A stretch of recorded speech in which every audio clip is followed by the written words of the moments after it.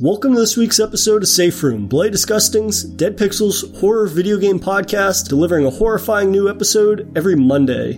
I'm one of your hosts, Jay Krieger. And I'm the other one, Neil Bolt. And this week we're celebrating the 20th anniversary of the remake of the original Resident Evil, which was released in Japan on March 22nd, 2002. Not only bringing the survival horror PlayStation classic to a brand new audience, but showing the potential and importance of remakes through graphical updates and additional content that was not present in the original game. So Neil, when we started this endeavor of Safe Room, the first episode that we recorded was on Resident Evil and the franchise and it having another anniversary.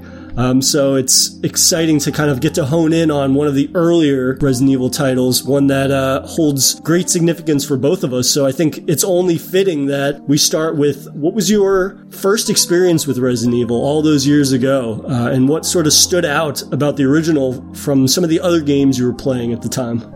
Yeah, so we discussed it before, but obviously we appreciate that, not everyone's heard that episode necessarily. So just to recap, I played the original Resident Evil a bit around a friend's house who had rented it for the weekend on his PlayStation because I couldn't afford one at that time, and it was just so different to everything I'd played before, seen before in video games. I was still playing Mega Drive games. I was playing Streets of Rage, Sonic the Hedgehog. That was my gaming life, so to speak. And here was this thing that was like, wow, here's something more extreme, just as I'm getting into films that have a bit more gore and violence in them, and it was eye-opening, and it just felt like it felt tough and brutal in a way that many people attribute to From Software games now.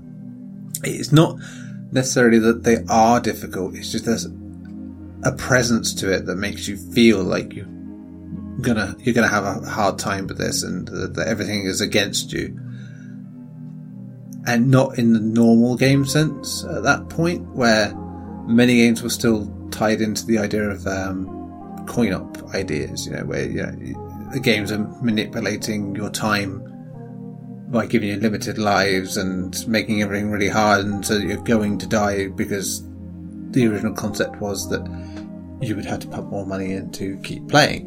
And so that sort of carried on for a few years into gaming. And here, there's a little of that, but it feels like a reinvention of it.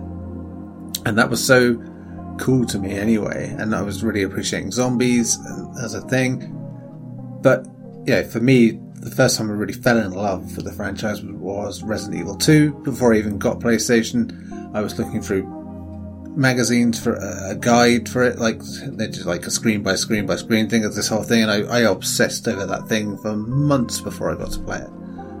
And that just became one of my favourite games ever as a result, because I was just so into everything it was doing. It was copying a lot of the directors whose work I enjoyed, and it's just fantastic. So, and like many people in the horror industry who like games, Resident Evil is very important in one way or another, and everyone's entry point is different as a result. And that was like my weird entry point, to sort of be casually introduced to it a bit. Kind of fits most of my horror introductions. Like I always said before, like the Terminator was like my first sort of, oh wow, this is, what the hell is this sort of thing, something that scares me sort of film, and catching that late night showing of it on the TV by sneaking downstairs one night and catching the bit just where they blow the tanker and the exoskeleton rises out of the rubble afterwards, and how much that tiny scrap impacted me and what I wanted to see in films for years afterwards without even seeing the whole film. And it was similar with Resident Evil for me, that just having this little taste of it and just seeing like up to the dogs smashing through the windows, and that was it. It just, I needed to know more, and at the time I had no way to see more because I had limited hardware, and it feels, in this modern day and age, that feels very hard to replicate, but it was such a powerful moment for me. How about you? What got you into it? Yeah, so I kind of had Resident Evil 1 ruined for me back in the day, because I started with 2 and then went to 3, just because I was always playing, because of my age, but also like I didn't have the funds to really finance games when I was growing up. And so I was always playing catch up. And by the time I wanted to get into Resident Evil, the copies of Resident Evil 1 on PlayStation were scarce. So I went to the next most readily available entry in the series, which at that time was number 2. And then, of course, what am I going to follow with? Well, number 3.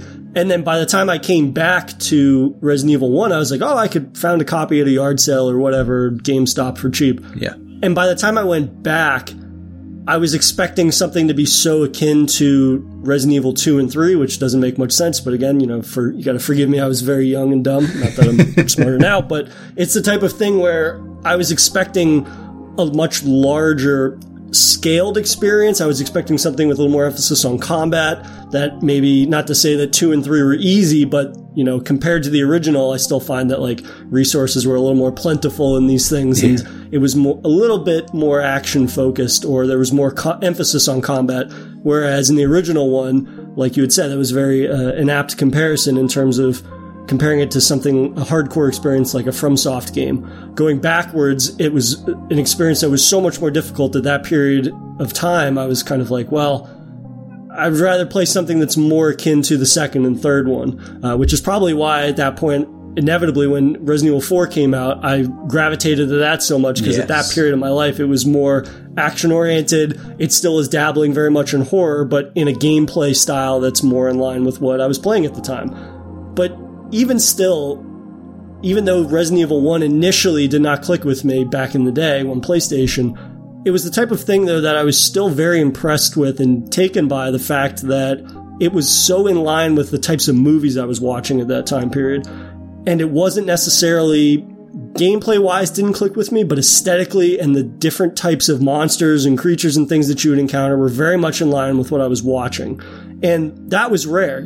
Violence in video games is not a new thing, and even horror games was not a new thing, but a lot of the games I was playing at the time were more sci-fi focused. I'm thinking like of the Halos, or I was playing more violent games like GTA or something like that. But finding a horror series that was more in line with a lot of the stuff that I was sneaking downstairs to watch, or I was recording at the time on VHS and things like that when my parents were asleep, it was just, I was very taken with the fact that I wasn't very good at it, and it was very challenging at the time, but it was in line with what I was into at that period of time, which, if anything now, like, I think speaks to the importance of things like remakes and remasters, which we'll get into, but that was when I really got to dive into Resident Evil 1 the way that I think it should be experienced. And I think that, it's not a stretch to say that like the remake of Resident Evil 1 is probably the preferred way that people should experience it, right? And we'll get into a lot of the additions and changes that were made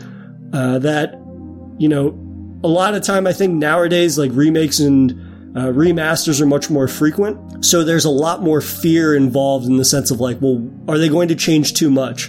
Are there going to be so many modern day amenities to this that it no longer resembles what I used to love about the original? And that was something we sort of touched upon a little bit when we chatted about Quake over the summer, right? Yeah. When you had that remaster come out, it was the idea that I had never played the original Quake, and you obviously were very familiar with it. But at the end of the day, we both were able to enjoy it because I was able to enjoy it for the sense that it still resembled somewhat of the original product, right? Yeah. It still played very much the same. The essence of Quake in and of itself had not been manipulated or perverted, for lack of a better word. And you, as somebody that had played it, you found that it played exactly the same, but it was touched up just enough that it rounded out a little bit of those rough edges, but not to the degree that it no longer aesthetically resembled. And, Quake specifically, that game was so monumental, not only from the gameplay perspective, but also in the way that it looked and the different influences and genre and otherwise that it had. And so the remake of Resident Evil, I think, is really something special. And I'm excited to chat with you about a lot of the changes that, I didn't necessarily pick up on because I was not nearly as familiar with it. But at the same time, it ended up being an experience that I've returned to now multiple times. Yeah. And it's an experience that would be the de facto one that I would recommend to people. So for you, like, what are some of the improvements that altered the original framework, but altered them for the better and without turning Resident Evil into something that no longer resembled the original? I think it's, generally speaking, it's the expansion of what was there. You know, it matured the game beyond what we'd had in 2, 3 and Code Veronica. You know, and the GameCube version offered up this, you know, at the time, mind-blowing levels of visuals. You know, it's a game that still stands out today because of those fixed cameras. As much as people used to complain about them, God, do they not do the best work? You know, I mean, you can argue Remake looks better than 4, you know, or 5, or even 6, because it just holds such a steady, consistent tone, you know, throughout. And because the beauty of the original Resident Evil is that it has this very singular location and keeps within it, it has less worry about, you know, having to go here, there, and everywhere. And, you know, out of all the games that have been remade, it's the one that could afford to, you know, it's the only one that's done more, I feel, with its remake out of any of them so far. And key to that comes to having most of the same team coming back to it to sort of re-energize and revitalize and do what they couldn't do with the technology they had at the time. And that's why I think it's such an effective remake. It is because it's not made just because, like now, where it's like everyone wants a remake to this game, so we're going to make it because like that. It was made because the people who'd made the original were like, we'd like to make that game again, but with the benefit of a few years' experience and ideas and understanding and what we could do for future games. And so, yeah, that ends up being the overlying thing for me, that every change that's in here ends up being a consistent and coherent part of the whole. You know, to me, it feels like the definitive version. You know, everything about it, people care about the stuff they added. You think about Lisa Trevor, which, you know, was not a factor of the original game. Here, it's so integral and people care about that character's inclusion in things. And, you know, I mean, it got included in the Welcome to Raccoon City movie badly, but it did, you know, get included. So now, you know, looking back with the remakes we've had, it feels very much more in keeping with that side of the universe of it. And yeah, it's fantastic, the little tweaks and changes and expectations, you know, that you have from the original version. If I had to pick one point out, and I know it's a very contentious point because some people absolutely hate it, but the Crimson Heads are probably the thing that do it for me most, I think, because it throws up a real surprise and a change to zombies at that point. Where, I mean, this is before 28 Days Later, you know, where the idea, and the Dawn of the Dead remake, where you had the idea of fast zombies. And just to have that out of the blue was like, what the fuck, you know, like suddenly having these corpses you put down get up. Not only do they get up again, that they come at you faster and deadlier. You know, in an era where, you know, the internet's not really spoiling as much for you because, you know, it's a very limited tool. It was, you know, pants-shittingly like, what the fuck? Like, like, you know, doing something very new and interesting, you know, with that. And as divisive as that is, it really just made sense to me that you'd have little surprises like that.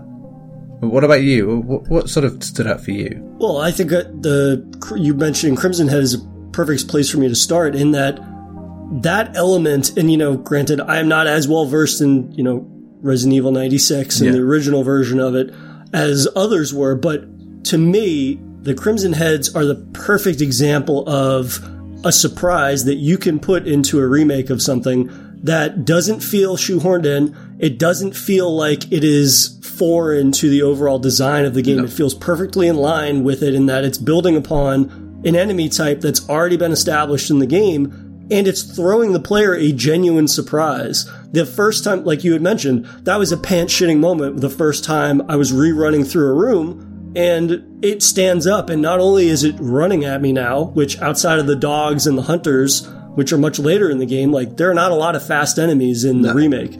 And so to have that thing run at you after you thought it was dead, and then it hits a hell of a lot harder, that's not only a surprise that is more than just like some type of cheap jump scare, but tactically, this is a new threat that the first time you encounter that, you're almost unsure if like you're able to combat it. Because if this is the surprise, then are your weapons going to be adequate enough? Oh, I left my shotgun. I wasn't expecting to have a bigger enemy to fight or something of that extent. So I think that is a perfect example of incorporating an enemy type and evolving on it, but also in showing that in remakes, you can include new content that maybe initially feels foreign, but when you stop and think about it, it's just building upon already well-established mechanics in a way that is influencing the gameplay. And if anything, it gives a second wind to all of those environments that you've already been exploring. At that point, think about how often you've been returning to the same rooms over and over. And if you're like me and have a tendency to get lost, you can kind of like get a little burnt out on that almost, or you start to be like, okay, fuck, now I gotta go to the other side of the house because I forgot this one thing and this and that. And all of a sudden you throw in this new combat threat that comes out of nowhere. It's a curveball essentially, and it's a new type of threat, but also from a gameplay perspective, it's engaging again. This area that I've now run through however many dozens of times. And I would think that that is the natural solution to avoiding players ever feeling like the gameplay loop is starting to get rather tiresome or something to that extent. It's the idea that you're able to revitalize areas that they are so familiar with now that they know the entire layout of, but all of a sudden they're going to throw this threat at you that you weren't expecting. And, you know, I guess you would probably have more insight into why that's a contentious point, but for me, that's a element of the game that I think speaks to the reason why you would want remakes. You want to be able to not only have an experience that resembles the original for people that have never played it, but you're giving something to people that are fans of the game that want something more than just maybe a graphical updating. Obviously, if you're a fan of the original, you're going to want to see like the gorgeous new graphics for it. But at the same time, maybe the developers almost owe it, I think, to players in a certain extent to give them that surprise, and something that at the end of the day does not fundamentally rewrite the experience. It is very much a footnote amongst other footnotes of changes that they've made. And, you know, it facilitates a new facet of combat in a way that, you know, with you having to like burn the enemies, right? I think you have to use the kerosene tanks to light them on fire to ensure they stay dead this time, which at that point is, and you'd mentioned a couple of the Dawn of the Dead and 28 Days Later, we're starting to see the understanding of the potential of zombies or an evolution on the expectations of zombies beginning to shift. So that just seems like a natural development from a video game standpoint, which I think, if anything, after becoming so familiar with the Spencer Mansion and maybe getting a little overly comfortable with things, it really does give you sort of a check in being like, hey, there could be more surprises around the corner, which then all of a sudden really does ratchet up the intensity again for me in a way that I think it eludes some horror games, or, you know, it's that age-old problem with horror where it's like, well, if you show off the monster too early, all of a sudden it's not going to be scary by the third act. If anything, for this, it's almost as if the monster returns to the shadows and the player is guessing the potential that could be around the corner. Yeah. So what I like about this the most, I think, is that you then double down on the idea of avoidance. You know, that you don't, you know, you're already being told by how little ammo you have that you shouldn't be trying to kill every damn thing anyway. But now here comes a situation where, like, if you do, and you do it in the wrong place, you are basically setting yourself up to be ambushed, going through a very routine area and wasting more bullets down the line. So where you can, you try to avoid those fights once you learn about them, and you go, okay, no, I'll just go past. But there are times where the game forces you almost to take them on, and they're the ones where you have to sort of micromanage, because, you know, you can't burn them all. It just isn't feasible. Right. And it's about remembering where they are and all that, and it's just work when you're already trying to do other work in trying to escape. So yeah, it adds a real strategic layer to everything you've already been doing, and really adds that extra threat level to zombies, which, at that point already getting used a lot, and they're like, okay, we get it, yeah, zombies, blah, blah. People were getting sick of zombies, as they were in those games, because they were all so basic, compared to all the things that came after it in Resident Evil. So having this new layer to it really was a key part of that remake, and really did, much like Resident Evil itself in the first place, added another layer to how zombies were perceived in popular media, and that's great. That's exactly what those games don't get enough credit for. People talk about the films that did that in the mid 2000s, but really it's Resident Evil and all the things it did in those 6 to 7 years before those films to sort of shift and change and evolve that thing of, like, you can have both. You can have the reintroduction of the old zombies and that shuffle around and groan, and then you can have the new ones that do all these frightening things, and it's fantastic right up until the point of Resident Evil 4, where it throws even more curveballs in there, and with that you've got to love it. You just have to love that change. And I get why people didn't like it at the time, because that was like sacrilege to sort of, no, zombies must be this, they must be that, like that, and it adds annoyance maybe to areas where you don't want, and busy work if you have a particular play style. But I just found it really exciting, and just makes any enemy from the ground up can be a real threat. It's not as much you can just run past them in most situations. Eventually you are going to get put in that situation. I mean, one of the early boss fights is against like the head version of that, and so you cannot truly avoid having that conversation. So it's it's so integral to everything else the game does, I think. Yeah, and an element that you mentioned that I want to return to is the overall design of the Spencer Mansion, right? Is that overall it follows a very familiar framework to the original, and yet they have these additions and these new areas that, while I am not nearly as well versed in the original layout, at the same time though, all of the new additions feel so naturally intrinsic to that layout. In a way, like the graveyard section, of course, the entire Lisa Trevor section and the catacombs or the cave down below and whatnot, it all feels like a natural part, and very much so it feels like content that they had originally planned for the original game, but, for this, that, or the other, it didn't get included. But it all feels like a natural continuation of the original game. It doesn't feel like, oh, this is clearly an area that got added, or this is so aesthetically different, whether it be the layout type or the types of ways in which they are evoking some other kind of like macabre horror atmosphere and things like that. Everything feels so perfectly in line with the core identity of that original mansion that this in and of itself just feels like a natural continuation of that, in a way that felt very exciting in terms of like, okay, well, I'm going to explore this area now that, again, much like with the Crimson Heads, there's this element of surprise or the unexpected that could be there. Yeah. Even if, by and large, the overall experience is fairly faithful.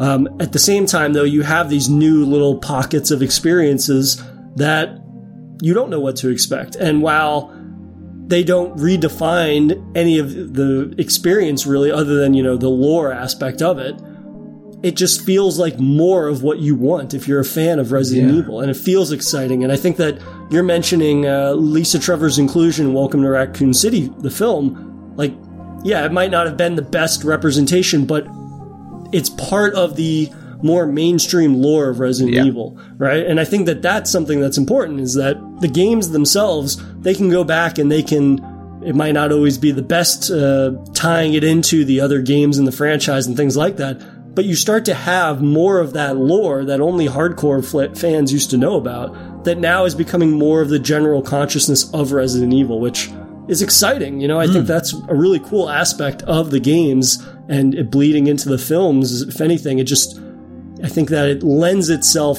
to potentially being represented on screen in a way that's exciting, or seeing it come, certain characters are plot developments maybe pop up in future games or something to that extent. Granted, you always hope that they are a little bit better than the example in Welcome to Raccoon City. No, but that's a whole other podcast, that one. So. Right, that's a whole other podcast. But at least that toolbox has been expanded thanks to, partially, the remake and things of that nature. Yeah, absolutely.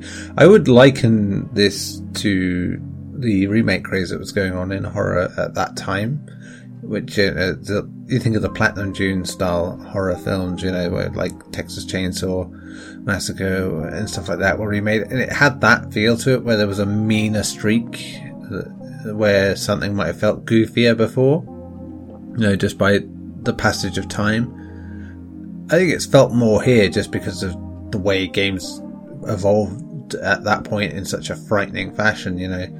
You think this is 6 years out from the original version of the game, and it's such a leap, it's like I always liken the leap of Metal Gear Solid to Metal Gear Solid 2. It's like 3-4 years, and you look at the difference between them and you go, how? Like if in movies things didn't move like there were these progressions, but visually speaking you see such a difference. You're like, this is ridiculous that how quickly we got to this point. And while they hit a plateau in so many ways in recent years, then it blew you away to think that this is effectively the same game. And credit to what they did, it still feels very much like Resident Evil. It is very much that game in heart and spirit and in look, but so much better. It's great that they made it that game still, whilst being so distinguishedly different to that. I think a great example of that in terms of them evolving the gameplay in a way that is fundamentally different than the original, and yet it feels so in line with the sensibilities of the original at the same time, which would be those defensive items, right? When you get grabbed by an enemy, you can either use the knife, taser, or flash grenade that essentially like saves the player from getting bit one more additional time or something to that extent. But that's something that the player probably always wished they had in the original, right? And that could very easily be something that's implemented that then becomes like a crutch. That could have made the remake so much easier to play than the original. And, I'm not going to compare difficulties between the two, but at the same time, the implementation of that is not done so that it ever becomes a crutch. Like, those defensive items are very few and far between, spread out through the mansion. It obviously differs based on the difficulty you're playing, but at the same time, it never gets to the point where you're running around and you've got like 7 or 8 knives or anything like that. It never becomes something that fundamentally undercuts the original challenge of the original game. If anything, it allows you to save yourself one extra little chunk of health or something to that extent before you go to a boss fight or something like that. But you still have to be sparing in your use of them, and you can't over-rely on anything, because if you decide, I'll waste it here, and then you run to the next room and there's 3 enemies now instead of 1 that you wasted it on. Just implementing new gameplay evolutions that don't fundamentally rewrite the approach, but they give the player another option. But you can't over-rely or abuse that option, because otherwise you're going to be just as screwed as if you didn't have it.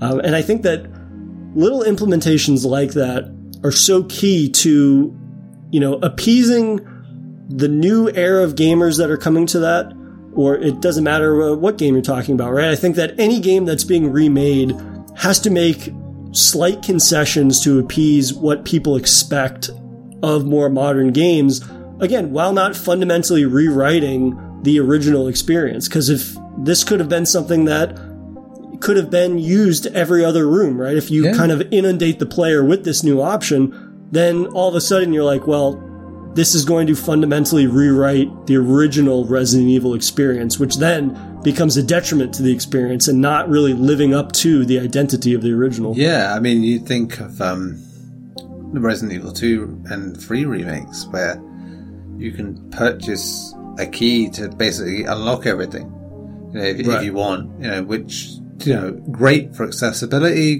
great for people who just want to play it game through it for the atmosphere and the story. But, it feels very odd when you compare these things as remakes to the original content, where this feels like it's trying to understand an audience that has grown and, is needing something a bit different, but it's still not giving in to the idea that it should be easier necessarily. I mean, it got made a little easier with the HD remaster that they got, where they changed the controls over a little bit. You could do it different ways and stuff like that, but even then, it's still brutal and complex and ambiguous where it matters. Whereas you go for those games, everything's, Resident Evil 2 and 3 remakes, as good as they are, they're very much more signposted, and you would fail to get lost in the same way. It's interesting that, I've been playing, Elden Ring, and it reminds me of that attitude from 20 years ago that they had, where it was like, you can do this, you can make a game that is unfriendly in so many ways, but also has just that little bit, just has a little bit to it that encourages people to sort of try and explore and push outside their boundaries a little bit and explore something that maybe they wouldn't have liked if they didn't try. And that's exactly how that remake felt then, and it feels alarming to sort of realise how far we are from that. With not just this, but a lot of horror games in the mainstream, you will just have an accessible game, and while you can play it harder, it doesn't feel the same. It doesn't feel like it's traditionally sort of hard like it used to be, or challenging. It just feels like, oh no, this does more damage, etc., etc. That's it. It feels, that ends up feeling like the tacked on aspect, of the game, rather than what it is now.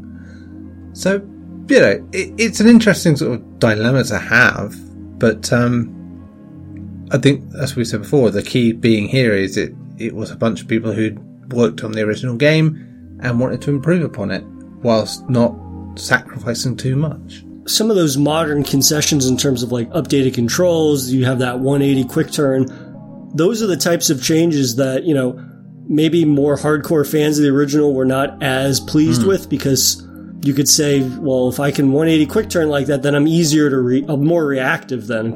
But for somebody like me that was playing more modern games at the time that never went back and replayed the original, it's the type of thing that I still found the game to be incredibly difficult when I played it. Yeah.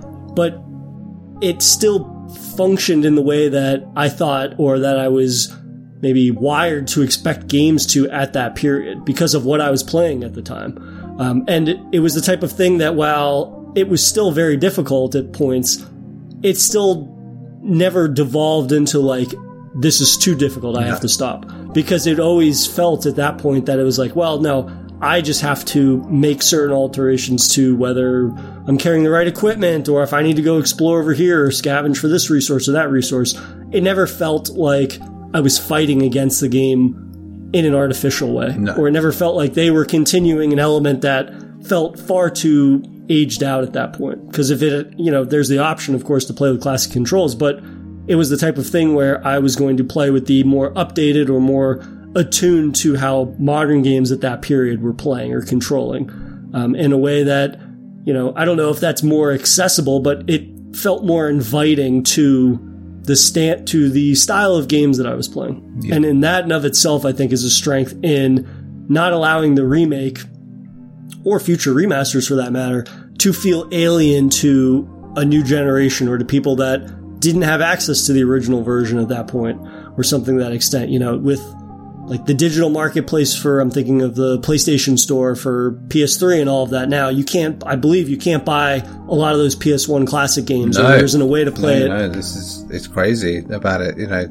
The Vita effectively remains the way to play it. A system that, again, came out 10 years ago and is obsolete at this point. So it's unfortunate that that's crazy that you can't play those games otherwise, legally speaking. And remakes should never take the place of the original. Right. You know, I mean, we don't have that in film, we don't have that in music, or even books. You know, we don't have people reinterpreting something and then saying, "Oh, this is the version now. This is all you get." You know, because we couldn't be bothered with keeping the old version updated. You know, I understand why it's harder in this, because games were made in the moment and there wasn't really much thought of the long-term processes of that. And in many cases, we discussed this with Silent Hill 2, you know, where they didn't properly preserve it and mistreated what it was, and ended up with not having the code they needed to ever make that game again properly. You know, so it's fallen into the hands of people who are outside that company to sort of try and do that job. And we don't want that. We want to be able to experience those older games as they were and see the new version. It doesn't hurt anyone to have both, you know, to have both versions. And I hope Capcom will see that in time, where, you know, we can do that. Weirdly, Konami are better at that than Capcom in most cases. You know, you see what they do with, like, the Castlevania stuff, you know, where they bring out the old games and show them off and say, here you go, this is what this is. But yeah, Capcom's hit and miss with that. You know, they'll do it with Mega Man because Mega Man's never been better than back then. But yeah, with anything else, they're very haphazard with what they do, and you kind of hope that maybe that's the next step for them, where they go, yeah, okay, we can provide it. But it depends on the platforms too, you know, because especially with this franchise, the original version needs to be on places like PlayStation, because it was never anywhere else, like, that is currently about, you know, and you know, get it out there. Legacy content like that is so important, you know, the historical value. It shouldn't just be the odd physical copy out here, or the odd Vita copy that only a few people can use.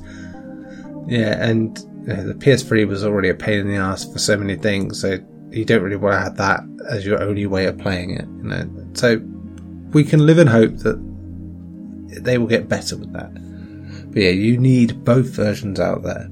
Absolutely. Or 3 versions, really, when you think about it, because the director's cut is also there. So yeah, it's especially not just for this franchise, but for horror gaming in general, to have that education available for people. Not just here, but say Silent Hill, Clock Tower, Alone in the Dark. So many of those games are available only on PC. You know, it would be so much better if we could just have a bit of all that, you know, to really trace the history of everything we've got to this point. Yeah, this is something that is very frustrating for somebody like me that didn't get to play a lot of these now classical survival horror games, in that, like, something like Clock Tower, I don't know if I'll ever be able to play that, or something to that extent.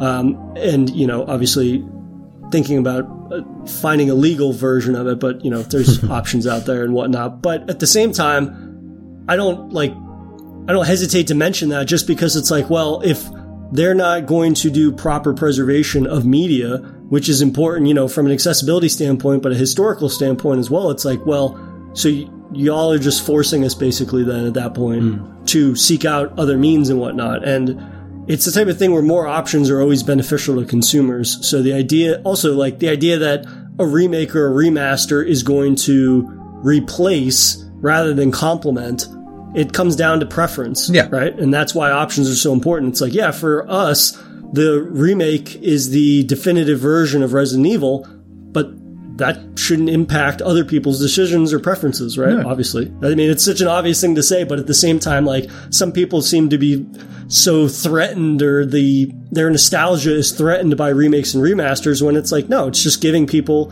more modern options for experiencing something. Yeah. And generally, when you have a studio, especially in this instance, that's so well versed in the game that they're remaking, the idea that they were going to ever make a version of it that is foreign to the original experience is nonsensical. You know, granted, moving forwards, and you have studios that come in that have no involvement in the original. I think of I think it's called, 13? Yeah. That first-person shooter game that was remade either last year or a couple years ago that didn't resemble the original product at all. Like, yeah, that's an indication of a developer that's not well-versed in it that was like, well, let's come in and try to create something new out of this for a new audience, and then it lacks that core DNA. That was never going to be an instance with Resident Evil because, of course, the original developer was there. And, that's a dream scenario, right? Is that you get the original people there that know that game from the ground up. And we might have been spoiled with that, but I think that it just proves that, more options are always beneficial to the consumer. And I think when they're deciding from a production standpoint to remake something, if anything, like one of the big reasons why the remake is my preferred version is that they went back and they re-recorded the audio and they tweaked some of the lines of dialogue and things like that. And, I think in the first episode that we did talking about Resident Evil, the franchise's anniversary, the first game when I had played it on PlayStation, another reason that I bounced off of it was just that for me, I don't necessarily have a problem with B-movie cheesiness, but in the context of that game, that did not work for me just because, it's so difficult. And then every time I would have one of those, the Jill sandwich moment or whatever, I was like, well, this is kind of like sucking me out of the atmosphere that I love so much of Spencer Mansion a majority of the time. And yeah, it's cutesy when you want to clip it in memes and stuff like that or little videos or whatever. But when I was sitting down to play it, it took me out of the experience in a way that kind of irked me. And that's a me thing. That's not for everybody. Yeah. There's plenty of people that appreciate it for that. Say if you come to it late, it's not going to be the same. And that's true of any media, that people are going to have a more modern lens on things because that's the way time works. And you can't help that. And if you're not in the moment of something like that, then you are going to be like, memes, but what about the game, sort of thing? And having that remake out there makes it all the more apparent, that you can do better with this. And even then, it was this idea of still not being it's not like it suddenly becomes Shakespeare in the Park. It really does just sort of it levels it up to being an actual sort of B-movie level of dialogue, rather than what is often Z-grade stuff, in the original version. Right.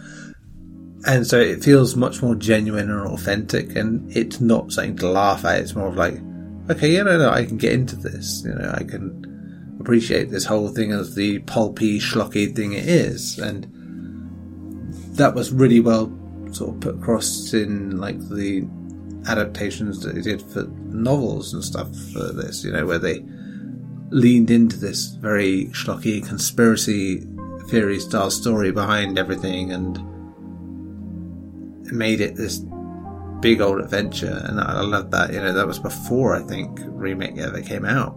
And that felt like the perfect jumping point between the old idea and the new idea. So, yeah, you can do that better. And this shows that. And the original game, you can't just hide it away because you're worried about people thinking like that. It's have it there to show the jump in technology and how you can better certain parts of an original idea, and why, even despite what we're saying, there's stuff in the original game that is raw and focused and hungry that in a way that you can't quite replicate with the remake because games had already moved on so much by that point.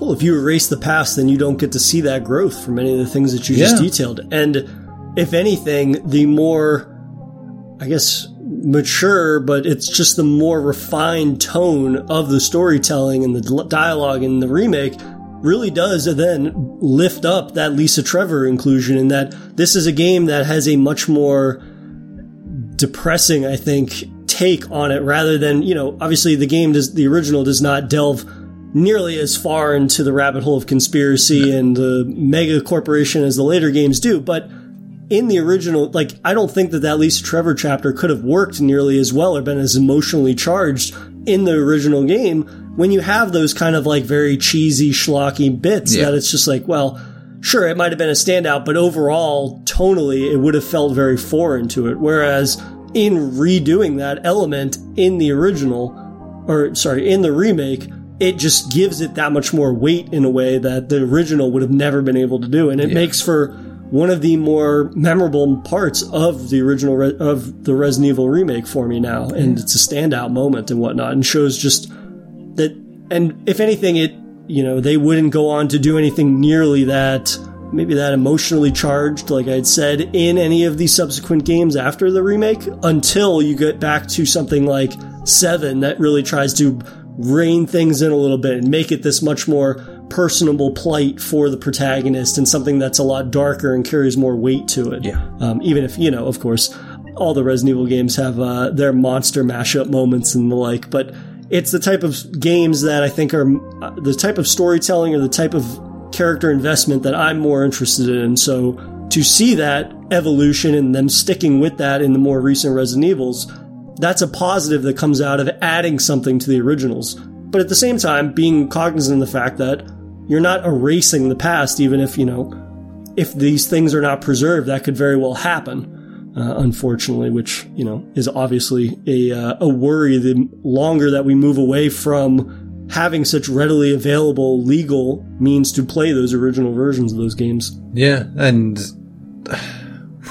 it feels kind of weird that the ones that probably could do with the remakes and more accessibility in them don't have it. Like Code Veronica is like key to that, where I think that game would so much benefit from being tweaked and changed a little bit, even if you kept the same game, just to make it more accessible. Because if you didn't grow up with Resident Evil, that game is a beast. It's horrible hard, and you have to have a real appreciation for Euro horror, to get the most out of it, because it does tonally feel a bit different from the games that came before it. I never obviously twigged at the time because it's before I'd ever seen any of his films, but it had such a Fulci-esque vibe to those early games, and that was key to it, and Code Veronica was very much a bit of that as well,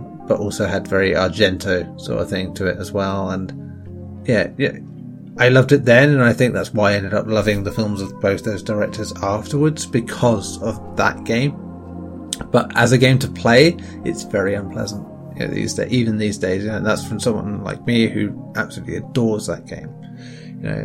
I think it could do with that rejig, and so it goes both ways, is what we could say here, is that as much as it's nice to try and bring back the old versions of the game, or had the old versions of games available for people to play, some of them could do with some sprucing, Yeah, and I think I would be the perfect audience for a remake of that game, because, I tried to play that, and I got about 2 hours in, and I was like, man, I'm hitting a wall, and I've got so much other stuff to play for, work or podcast or whatever, that I was just like, well, I'll come back to it. And the reality is I'm not going to, probably for a good long while, but it's a game that I'm intrigued by because of many of the things that you've said, in terms of it feeling maybe tonally different, or having a direction that might make it feel an outlier from a lot of the mainstream Resident Evil entries and whatnot. But it's the type of thing that if they were to make a more modern version of that, or add more modern amenities to that, it's the type of game that I would dive into. It's probably the one Resident Evil game that I would want to play the most for them to go back and like tweak and whatnot. Maybe that, or I think it was, what was it, Resident Evil Outbreak, the co-op. Yeah, I mean, if we could that was a great concept that needs to be retweaked, because that seems like a gold mine to me. Yeah. But anyways, I think that ended up being like the progenitor of what Left 4 Dead would be, in a very different way. But the idea of co-op zombie games have shifted to be more action focused, and it would be cool if Capcom went back and did that properly. But they did, what was it, the one they did recently that came with Resident Evil 3. That thing was like more Dead by Daylight-esque, in terms of like asymmetrical, but yeah, I don't think we're going to get that kind of game again, because they've shown that anytime they do a remake or a new version of a game series, it's never quite like it used to be. It's always very much with the modern idea in mind. So yeah, that Outbreak would be great, and it's a shame that it missed its point, but I think now we've really, really missed its point, where that sort of game would work, because once again, the remake of the game that really took that on, which is Resident Evil 2, is now like their, tentpole thing. That like, no, this is where we set the marker for everything now. That, not the original version, this version. So any version of Outbreak would be more like that than the original. And to be fair, I can see that. Why? Because to make Outbreak like it was then and exciting and good, you'd have to have enjoyed Resident Evil back then. And I don't think it really works the same way in a modern format without feeling too much like everything else. One of the shames of the evolutions is that there's a reluctance to dig up the past, even if, you are able to implement it in a way that feels more modernly friendly. But I guess before we round out, we should mention some of our favorite moments. And, I spent the week going back and replaying the remake and just sort of getting to re-experience something that I hadn't played in a handful of years. So for you, like in revisiting it, what's still a moment from the remake that really stands out to you, whether it be amongst the series or just in the remake itself? Neptune always gets me. Having a shark battle anyway is just terrifying, but the way that's handled in that game, and how they just keep making it seem like any minute it's going to just crash in on you and take you on, is just terrifying. No matter how many times I do it, knowing the permutations and how you can get around it, it's still just like no, I just can't take that. I think any time that you encounter like a big version of an animal in that game, it's strange, but it works really well, and I really just love that. And just like any of those early Resi games, the finales always feel special. I love like the idea of timers and countdowns and like everything's going to shit, and you've got to, because it taps into that thing of aliens vibe, where like, everyone's got fucking, one person's got to leave this place as soon as they can, but also they've got to do all this stuff in this time limit, and it's like, it just captures that perfectly. It goes back to what I was saying earlier about how they evoked some of my favourite directors and films at the time, and Resident Evil 2 especially was like that, where I was like, oh yes, this end portion really does feel like aliens, and Resident Evil, and the remake also do that really well, and just does feel like oh god, I got to do this, I got to survive that, it's right down to the rooftop battle at the end, where you are just doing that and surviving as long as you can until that rocket launcher gets dropped, and it's just, I love it. Yeah, it's the perfect mix between like aliens and Predator in how that sort of plays out. Yeah, it's fantastic. But yes, other than that, Neptune is just really intense to this day, despite knowing how it goes. Also, I think, isn't Neptune a great example of evolving on an experience from the original? Because I think in the original, it was just more of a straight up, you need to avoid him and then shoot it until it dies. But in the remake, it's more of a puzzle to kill it, isn't it? Yeah, which I think is a really sort of ingenious way to evolve on something that was much more simplistic in the original. And if anything, it makes it a more memorable moment, in my opinion, because it's the way in which you kill that boss is that it's more tied to the overall drive of Resident Evil, which is like incorporating puzzles and thinking outside of the gun, given how, limited a lot of the resources are. If anything, that makes that battle much more memorable, in my opinion. Yeah, I mean, like, the original version is just like wimpy little out-of-water sharks by comparison. Then this sort of, again, subverts expectations by just saying, no, here's water and the big fuck-off version of that shark. And it just, another one of those instances where you're like, yeah, this is perfect, sort of pushing you outside the expectations of when you already played the original game. I think overall, like, just the creature feature from hell aspect of the original is something I would love to see implemented more in the Resident Evil, the modern era of where we're at, rather than, of course, with 7 and 8, I appreciate that there's a variety of bosses that you encounter and they are all sentient and they have their own personalities and whatnot, but I miss just, these genetic mistakes that are just monsters at the end of the day, that you can recognize them, but it's a horrific depiction of something that you're familiar with. And there's nothing, not to say that, like, I don't appreciate, like, in Village, where they have all these various monsters and they have all their own identities and whatnot, but there's something about, just encountering a Plant 42 or a bunch of giant tarantulas or giant snakes that just, like, very much scratches that creature feature itch for me in a way that I really enjoyed of the remake. Yeah, and again, this is another thing with the more recent remakes, is that they kind of omit those or rush through them. When they had those, like, the alligator scene in Resident Evil 2 is like, as much as it was a Jaws ripoff in the old days, it was still like one of the most exciting things in the game. And here it's in the remake, it's reduced to this sort of set piece, like it was Uncharted sort of thing. And in 3 and 2, the spiders just don't show up. It's like Daryl Baxter, who's been on this podcast, has often said that how they scared the shit out of them when playing the original games, and as much as they did, he was kind of disappointed that they weren't there, in the remakes. And it's just they're weird omissions for me. That you're trying to sort of push the narrative more into what the zombies and the monsters and the freaks and stuff.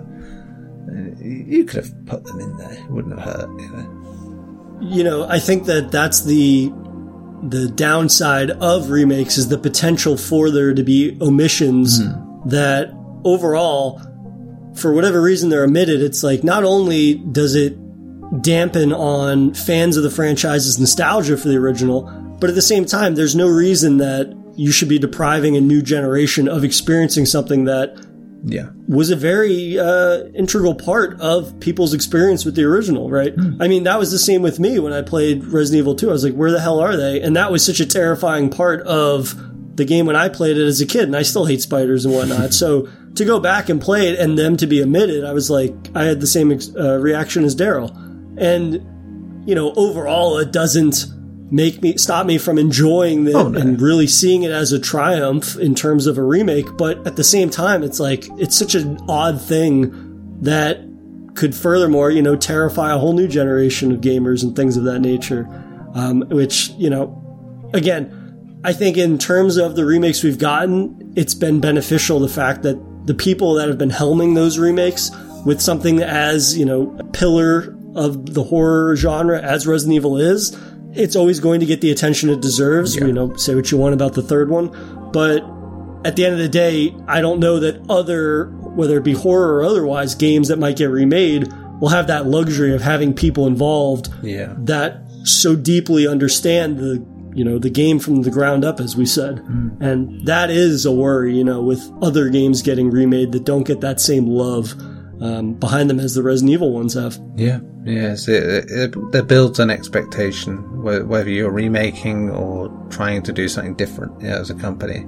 I think in terms of the modern space, I think of the Dead Space remake, where you can be excited for it, but there's a very brutal history to that, where, unlike Capcom, where people leave, and that's understandable because years go by, and so a remake not involving some of those people is understandable, especially because people clamour for it.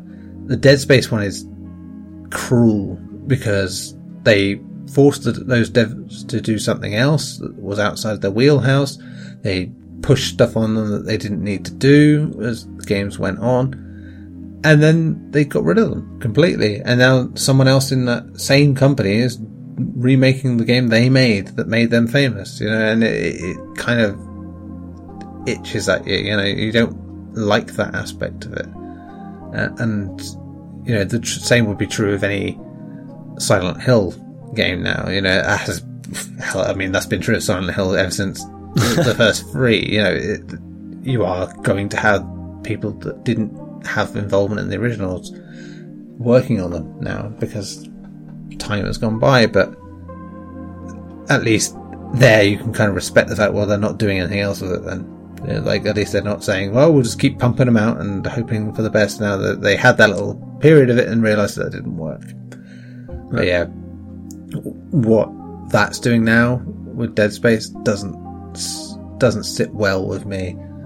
And then I look at places like Tango Gameworks, you know, they keep trying to do different things, and every time they do something different, it doesn't get received well at first, and then they get the plaudits after when it's a bit too late for that, and then maybe they'll get lucky now by being with Microsoft, that they can just keep doing what they want and how they want, and have the technology available to keep pushing their ideas. But every game they make just seems to be like, people think, oh yeah, we want this from it because of the people involved, you know, and it doesn't turn out to be what they want. And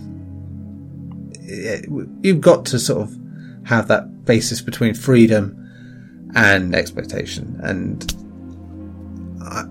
it's difficult at this point, especially with remakes, you know, and pushing ideas beyond what we expect from, especially from survival horror. You know, we can go further, we can do different things. It doesn't all have to be the same stuff we got 25 years ago. And even in those remakes, there's a balance to be made where you can show both sides of that. It's probably one of the most difficult balances a developer could encounter in terms of, you know, juggling a fair amount of nostalgia while still making modern concessions that, again, don't rewrite the experience that was laid in stone, essentially, all those years later, a decade or more later, previously. And it's something that you still have to be apprehensive about whenever you hear about a remake or a remaster coming out, because you're fearful of what could be changed for the worse. Yeah. But I don't know. It's the type of thing where, especially when I'm seeing things like, you know, Quake stands out for that recent remaster of, you know, again, you know, take my opinion with a grain of salt. I never played the original, but it seems about as perfect of a remaster as you could get. And I've got now 2 examples of Resident Evil remakes that are about as perfect as I think they could be, you know, being Resident Evil 1 and Resident Evil 2. And it just it makes me hopeful, but at the same time, with anything that doesn't have nearly as much notoriety, or rather fandom behind it as those, which it's like, well, if these franchises aren't getting the attention and the love that they deserve in a remake, imagine the fucking uproar that would come out of that. I just fear then for franchises that aren't lesser, but maybe don't have the same fandom behind them or expectations, that you get somebody that comes in and they're like, well, you know, we could just make a bunch of changes, and then it's not in line with the original experience. Yeah, I mean, the most notorious of that in recent years was Alone in the Dark, where, you know, it had been juggled from place to place to place, and the last one was neither in the dark nor seeing you alone. So it's like, I mean, you couldn't misunderstand the series worse than that. And subsequently, it was an awful game, and, you know, notoriously so. But yeah, that was very much a situation where it had been handed from place to place to place, and it was a product for people, you know, and that's where the danger always lies, is when something just is a product and you have no association anywhere in your studio about it. You know, it's like, or you have lip service to it. You know, really, the core of these things have to have some involvement with the original people if you're going to do something similar. If not, be brave, do something interesting with it, and actually be a fan of what you're doing. It would help. I'd imagine that's as true in games as it is in movies. You know, you can remake stuff or reimagine it, but have something to say, you know, with it, and that captures something about the original, but in a new and exciting way. And the Resident Evil remake is testament to that. You know, it does that with old and new people alike. Perfectly said as always, and we'll have to circle back around for Dead Space when we inevitably get that next year at some point, but be interesting to see how that one turns out. But yeah, I think Resident Evil Remake is one that is definitely an example of being something that I think for us is the definitive version of an experience that we were both taken with in different ways in the original. And it's a wonderful thing, and it sets a perfect benchmark for, I think, what people should expect of remakes. But as always, Neil, it is a pleasure chatting horror with you for Safe Room. Thank you for listening to another episode of Safe Room. Please consider following and rating the show on your preferred podcast platform, and for updates on the show, follow us on Twitter @SafeRoomPod. Thanks again for listening, and we'll see you guys next week.